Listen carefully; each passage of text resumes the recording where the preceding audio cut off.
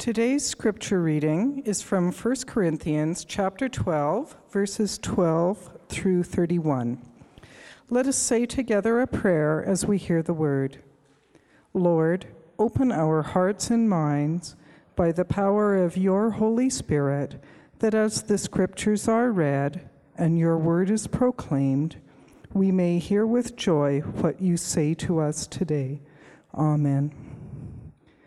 For just as the body is one and has many members, and all the members of the body, though many, are one body, so it is with Christ.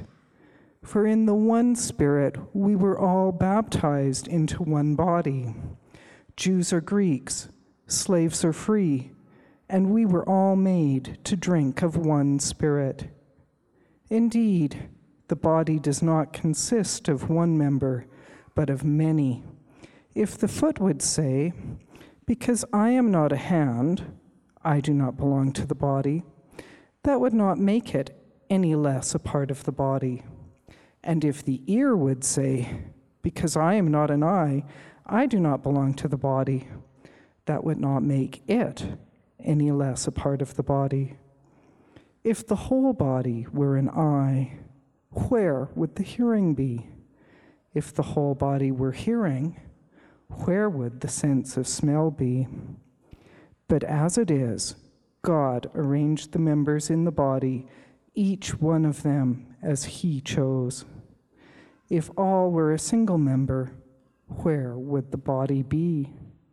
As it is, there are many members, yet one body. The eye cannot say to the hand, "I have no need of you," nor again the head to the feet, "I have no need of you." On the contrary, the members of the body that seem to be weaker are indispensable, and those members of the body that we think less honorable, we clothe with greater honor, and our less respectable members are treated with greater respect, whereas our more respectable members do not need this.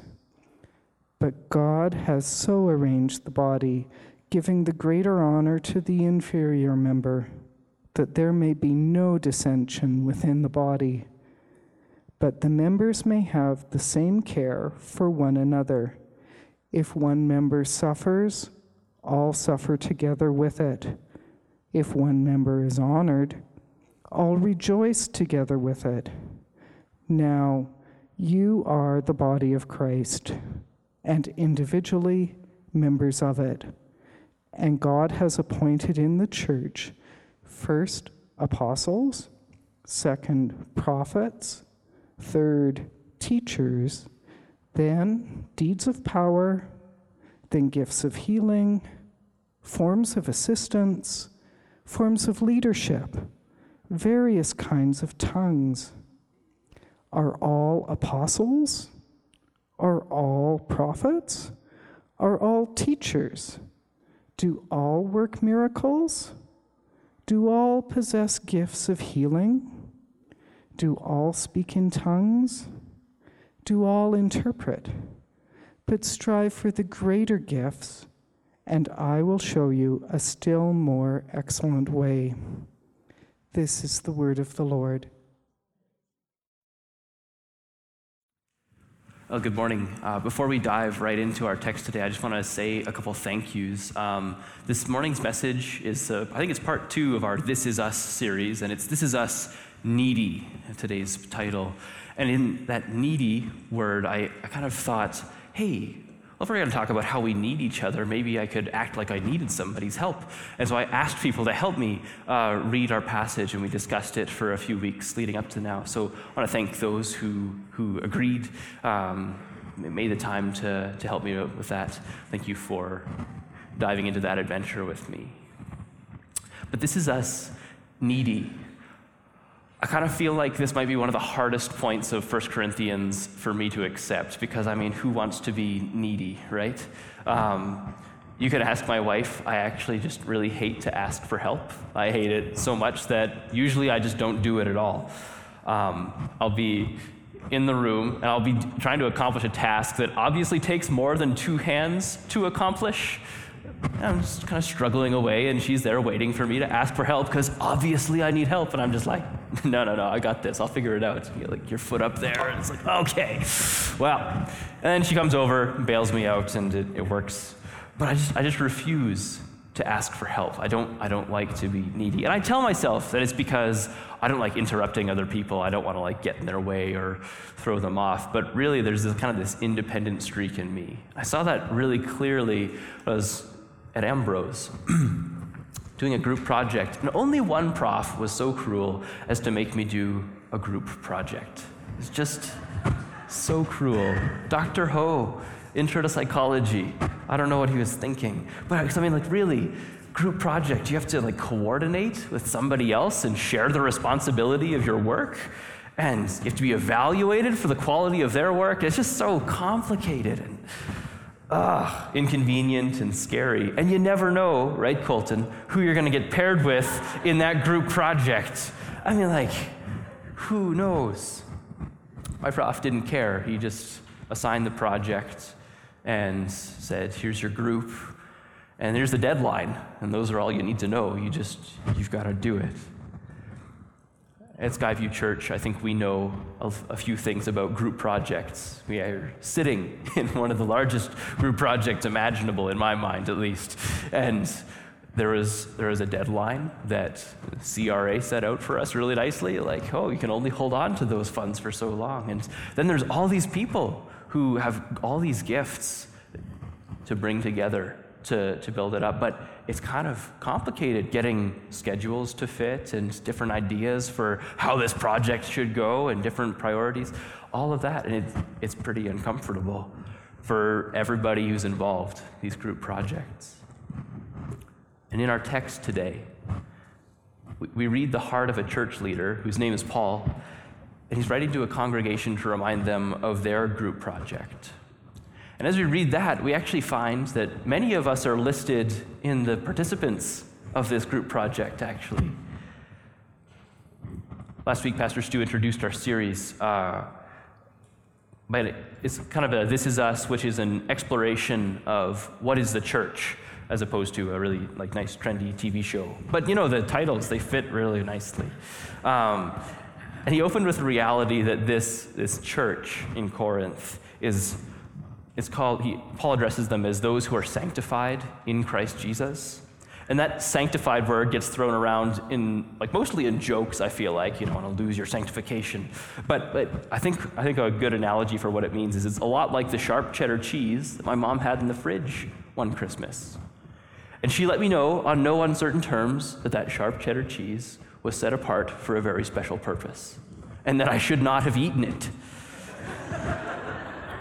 Whoops. The church, likewise, is the people of God who are set apart for a special purpose. God set the church aside when he came in the flesh for the forgiveness of sins. And so the word sanctified there means those who are set apart for that special purpose. But chapter 1 here, still kind of getting our way in here, right after Paul tells the church that they are the sanctified, he then also tells them that they are called to be saints, which is really interesting because it's kind of like saying, you are the people of God who are set apart for a special purpose, the sanctified. And he says, you are called to be the people who are set apart for God's special purpose. The saints, it's at once saying this is what is true, and on the other hand saying this is what should be true. That's where the sharp cheddar cheese comes in, because that sharp cheddar cheese was set apart for a very special purpose, and I did not follow that purpose. So just like the cheese ball that my mom had in mind for Christmas, wonderful snack, the church is set apart for a much more wonderful purpose than what Corinth was getting up to. The church is both, because like that sharp cheddar cheese, you can use it for a sacred purpose, or you can just have it just slice it and eat it, and it was really tasty. 1 Corinthians addresses a congregation that God had set apart, and they didn't realize how special the group project was. And they needed to be reminded of the project and the terms they had been given. So as we read today, like I said, we find ourselves in that participant list, and we find ourselves reminded of that project. So what is that project? Let's turn to the text. If you want to open your Bible, or if you've got it open there, I'm just going to go verse by verse through here. For just as the body is one and has many members, and all the members of the body, though many, are one body, so it is with Christ. So, this is 11 chapters after this sanctified and saints introduction. And Paul's covered a lot of ground, a lot of different issues, and he's turning back here to remind the church they're Christ's church, one body of Christ. Let's continue. For in the one Spirit, we are all baptized into one body, Jews or Greeks, slaves or free, Jamaican, Colombian, Scottish, Chinese, South African, Botswanan, Swedish Canadian, German Canadian, British Canadian. I can't exhaust the list of people who are actually gathered in here. If I missed you, I'm sorry, but the point is everyone. And we were all made to drink of one Spirit. This is the part where we are reminded that 1 Corinthians addresses us too, because it's everyone who's baptized into Christ, everyone who is filled with his Spirit that Paul addresses in this Word of God. But it's meant for the first century church in Corinth and the challenges that they were facing in the 50s, that is the 50s, not the 1950s. And we are the same church these hundreds and hundreds of years later, not because we have the same language or food or culture, but because we too are being gathered up in Christ as God gathers everything up in Christ. We were baptized into this same single body filled with God's Spirit. Continue reading. Indeed, the body does not consist of one member, but of many. If the foot would say, because I am not a hand, I do not belong to the body, that would not make it any less a part of the body. And if the ear would say, because I am not an eye, I do not belong to the body, that would not make it any less a part of the body. Have you ever felt like the foot when you're wondering, do I really belong here?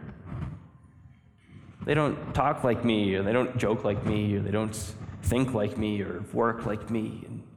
And maybe because I'm not like them, I don't belong here. It's uncomfortable. I'm no psychologist or sociologist, which is a scary thing to say when you have both possibly in the room on a given Sunday. But I do know instinctively that one of the most comforting things is to be around people who are kind of like me, that you just sort of get each other. And on the flip side, one of the most uncomfortable things is being around people where it's like, okay, I think that was a joke, maybe? I'm laughing, you're not laughing. Oh, that's not a joke. Okay. It's uncomfortable being around people where you just don't get each other. Which, I mean, maybe I might just be inordinately awkward, which means I'm like that all the time. But bear with me, please, through this. Corinth knew this feeling of awkwardness, probably as well as I do. It was a really well-situated city for commerce because it was on this little tiny land bridge that connected the northern part to the southern part of Greece. If you're as good at geography as me, then that means not very good. Maybe this will help. Right in the Mediterranean Sea, you have this little thumb of Greece kind of sticking out in the middle of it, and there's the Aegean Sea and the Ionian Sea, and the narrowest part on this is where Corinth was. And there's a little 5-kilometer tract of land. It's only 5 kilometers wide between those seas, which means that if you're a merchant trying to get your goods from one place to another, you could sail all the way around the southern part of Greece called Achaia at that time. And a lot like the Apostle Paul did when he was on his way to Rome and journeying around, you could find yourself shipwrecked and losing all of your goods. Or you could land at this little bridge, this little land bridge where Corinth was, and just have 5 kilometers to move your goods into the next sea and off into this other place. So it was like really nice strategic location. I was going to make a pipeline joke about how nice it is to move your goods really well. That's enough of a joke for now. It's just, the logic is the same. If you want to move your goods from one place to another in a safe and fast manner because you're interested in selling them, then Corinth made a lot of sense. If you're a merchant in Greece, Corinth is great. And so there's money and there's commerce in Corinth because there's all kinds of goods moving through Corinth.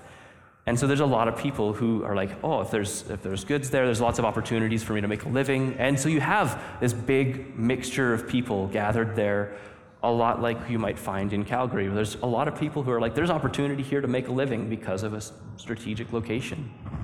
Here we are. This congregation knew in Corinth what it was like to be with people who were culturally and ethnically different. So they knew what it was like to feel, I don't belong here, in this part of town, or like, I'm not really sure if they belong here, and yet they find themselves gathered by this gospel that Paul preached to them and that Apollos preached to them, and they find themselves gathered together and they're all in this one church. Paul writes this analogy of the body to remind them that God has brought them together despite all their difference, maybe even because of all of their differences. Let's keep reading here. If the whole body were an eye, where would the sense of hearing be? If the whole body were hearing, where would the sense of smell be? But as it is, God arranged the members in the body, each one of them as he chose. If all were a single member, where would the body be? As it is, there are many members, yet one body. So this body of Christ is not one because all the members are the same, Paul writes, but it's one because, like the psalm says, you knit me together in my mother's womb. Our bodies are created, this kind of like miraculous life is created by God. And the same with the church is brought together, knit together, all these parts that it's like, how do these possibly fit together? But they do in such a wonderful way. But it's a little awkward because, the analogy only goes so far. Sometimes we don't feel like we belong. And I don't know if you've had these moments. Maybe, again, I didn't do drugs as a teenager, but there were some days where it's like, you sort of look at your hand and you just wonder, but you zone out a little bit and you're kind of like, it's so strange that this is a part of me. It's so strange that, I don't know. I don't know. But it's like, yeah, how is it that this thing is a part of me and that like all of my body is so connected to each other? Sometimes we feel like we don't belong. I wonder if there's an analogy there, but it's probably a bit of a stretch.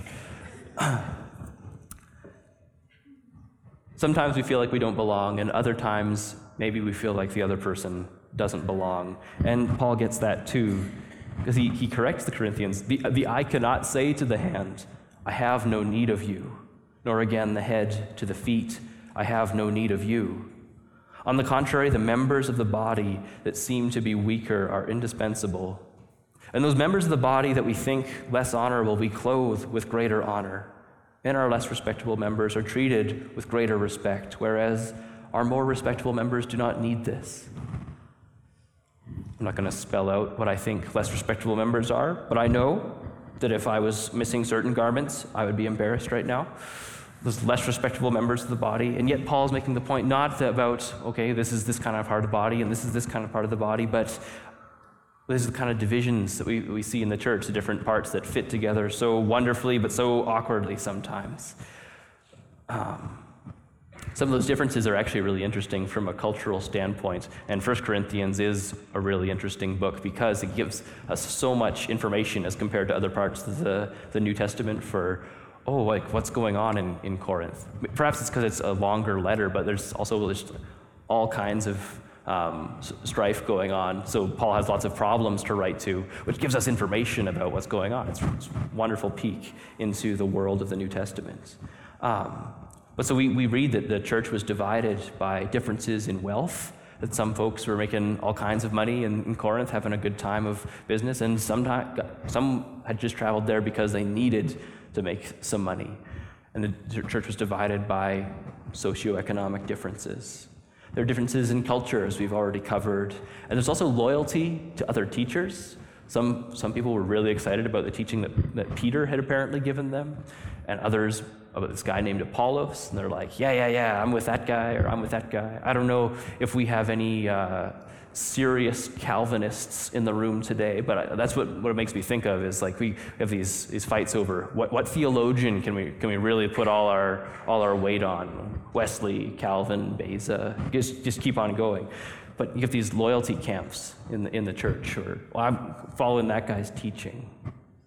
And so you got these situations where people in the church are saying, because like maybe the rich to the poor, I don't need you. Or maybe the Apollos people to Paul's loyalists, we don't need you guys. And for what it's worth, it seems like spiritual gifts were thrown into the mix here too. Paul's really writing to the folks who are speaking in tongues, and those guys were really excited about speaking in tongues, praying in tongues, and they were clearly saying, like, we don't really need the rest of the church. We've got it all figured out. Paul's writing, no, the group project's bigger than any of that.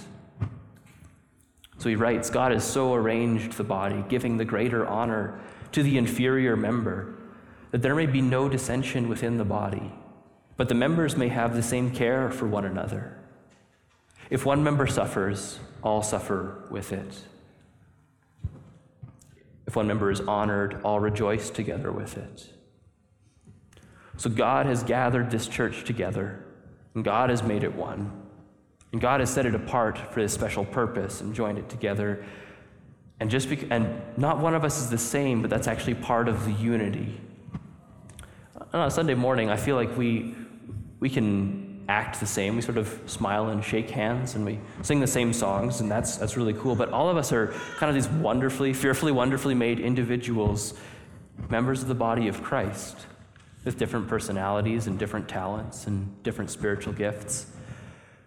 Our passage celebrates that those many gifts can be used for the common good in chapter 12, verse 7. So these are the gifts that he lists. First, apostles. Second, prophets. Third, teachers. Then, deeds of power, gifts of healing, forms of assistance, forms of leadership, various kinds of tongues. And Paul's emphasizing, not everybody's gifted the same way. Are all apostles? Well, no, not all are prophets, and not all speak in tongues, and not everybody interprets. But strive for the greater gifts, and I'll show you a still more excellent way.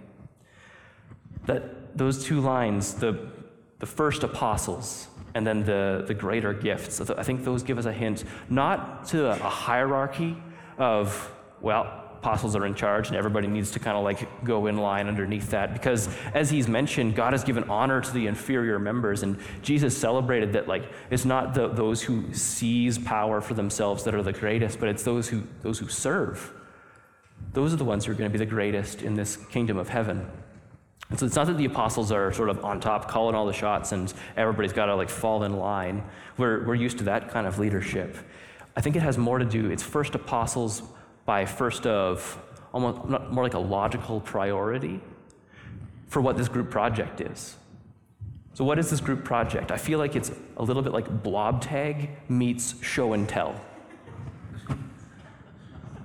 Let me explain that for you, Rich, since you thought that was so funny. In blob tag, one person starts as it, everybody's tagging everybody else. And eventually, though, as you tag someone, then you have to hold hands, and then you have to run around, tag somebody else, and you have to hold hands. Eventually, everybody's holding hands. Well, that's great, except that Jesus didn't say, play tag. He said, make disciples of all the nations. And so there's a bit of this show and tell that's like, oh, God came in the flesh and touched humanity and showed his love for us. Now we're going to play tag with that message, saying, all right, we're going to go show and tell you this message. And that's kind of what the spiritual gifts are for, too. The apostles are those who are specifically commissioned by Christ, saying, go in my authority to make disciples. So it's first apostles because all of it is rooted back into Christ. And second, prophets, because prophets are those who speak on behalf of God, and they speak God's message, which is this message of love, that God has come to save, redeem the world from its sin.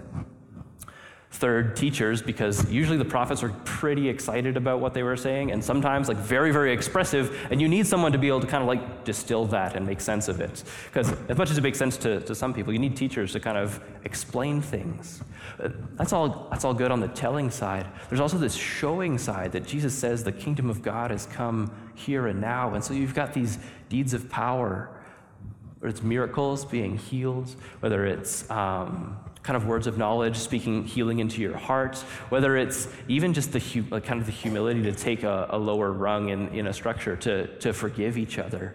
All of these are gifts of God's Spirit saying, hey, this is the kingdom where we can love God with all that we are, and we can love our neighbors as ourselves. And he makes a way for that to happen. So there's my blob tag, show and tell.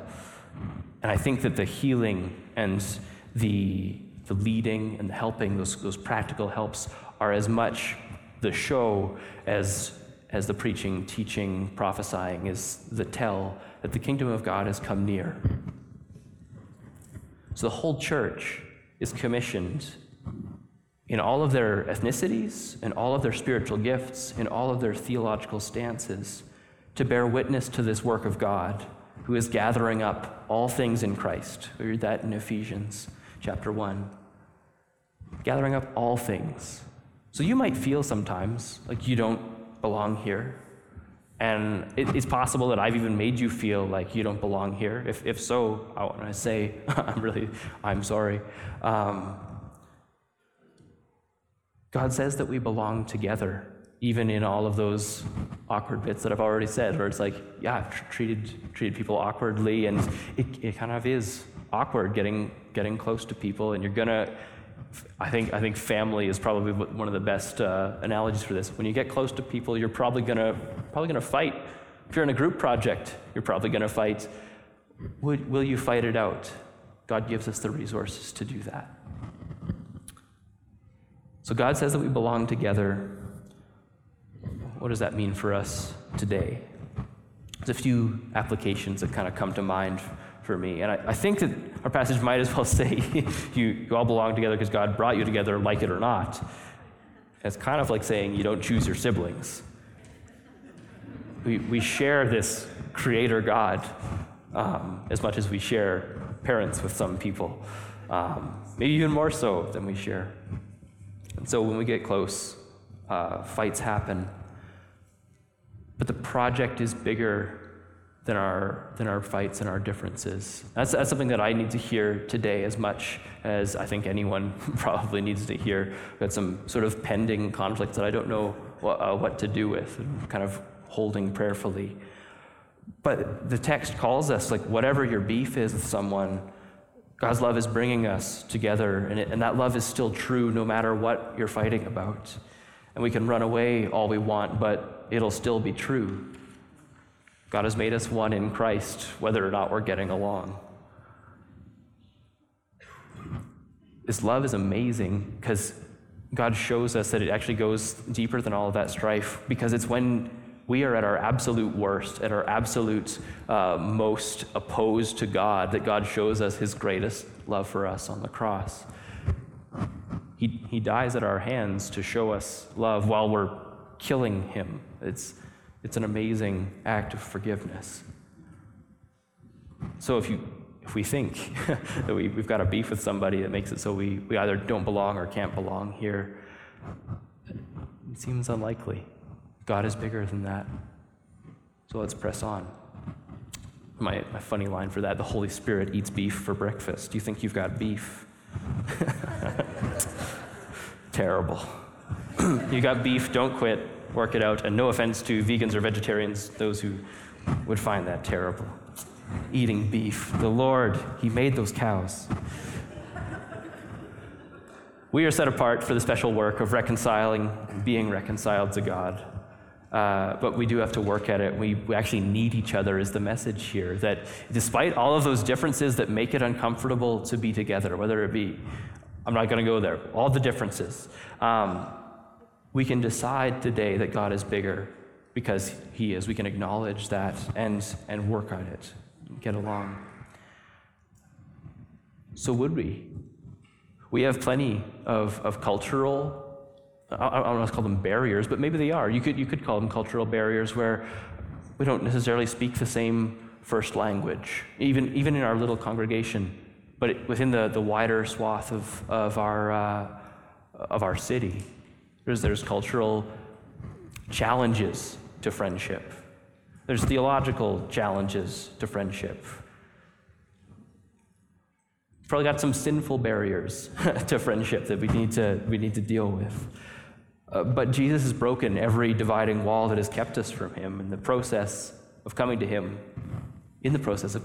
we find each other at this table, kind of, in our case, month by month, in some traditions, week by week, that, okay, we're acknowledging physically God has brought us together. So it's not easy, but if we're one body now, we'll have to work it out. One of the ways that we're going to explore working it out together and trying to figure out, okay, well, how can we work on this group project that God has given us, this blob tag, more and more, is come the end of this series, we've got a spiritual gifts inventory. And I think it's going to be somewhat similar to the Strengths Finders inventory that we did. I think it's probably a couple years ago now already, but trying to figure out what are our gifts and how do we fit together in such a way that we can work together towards this gathering up of all things in Christ that God is doing. We'll take some time. I think it's in March that we're going to do that inventory. So please just keep your eyes peeled and maybe your ears peeled for an announcement for signing up and getting involved. We'd love to have you. I've got a story about how I've seen different people working together as a team, but I don't think it's really necessary. So I'm just gonna turn that page. Suffice it to say that working together as a group, even the small things that sometimes feel insignificant, in my story it was scrubbing toilets and writing encouragement notes, even in that, those little pieces of sharing the gospel over the course of a summer camp, I just saw how that made a huge difference. Not necessarily for me, but for me, having a huge role in that, but that there's this bigger task that when all of us were working together on it, we could accomplish so much more, even when there were only little parts of us. Whatever gift God is giving to the church through you today, I hope and pray that we all know that we are needed, that you are needed, and that we can sort out the messy differences kind of along the way as we strive as a church to help people come to know Jesus and to grow in him as mature followers. This morning, we get to celebrate that Christ overcame these barriers by leaving our chairs and coming to Christ's table. And can I invite the servers and musicians to come on up and take your places? At Skyview Church of the Nazarene, we're members of that arm of God's church called Wesleyans, and we practice an open table. God extends his free grace, his help to us, no matter who or how old or where we are. And this is a symbol in which we remember that Christ died and rose again and called us to take up our cross and die, one day to be risen with him. So through this sacrament, we confess our faith that Christ has died, Christ is risen, and Christ will come again. On the night in which he was betrayed, he took bread, gave thanks, broke the bread, gave it to his disciples, and said, "This is my body, which is given for you. Do this in remembrance of me." Likewise, when the supper was over, he took the cup, gave thanks, gave it to his disciples, and said, "Drink from it, all of you. This is my blood of the covenant, which is poured out for many for the forgiveness of sins. Do this in remembrance of me." Holy Spirit, as we gather at this table to remember Christ, would you come and fill us anew, that we may be for the world the body of Christ, redeemed by his blood.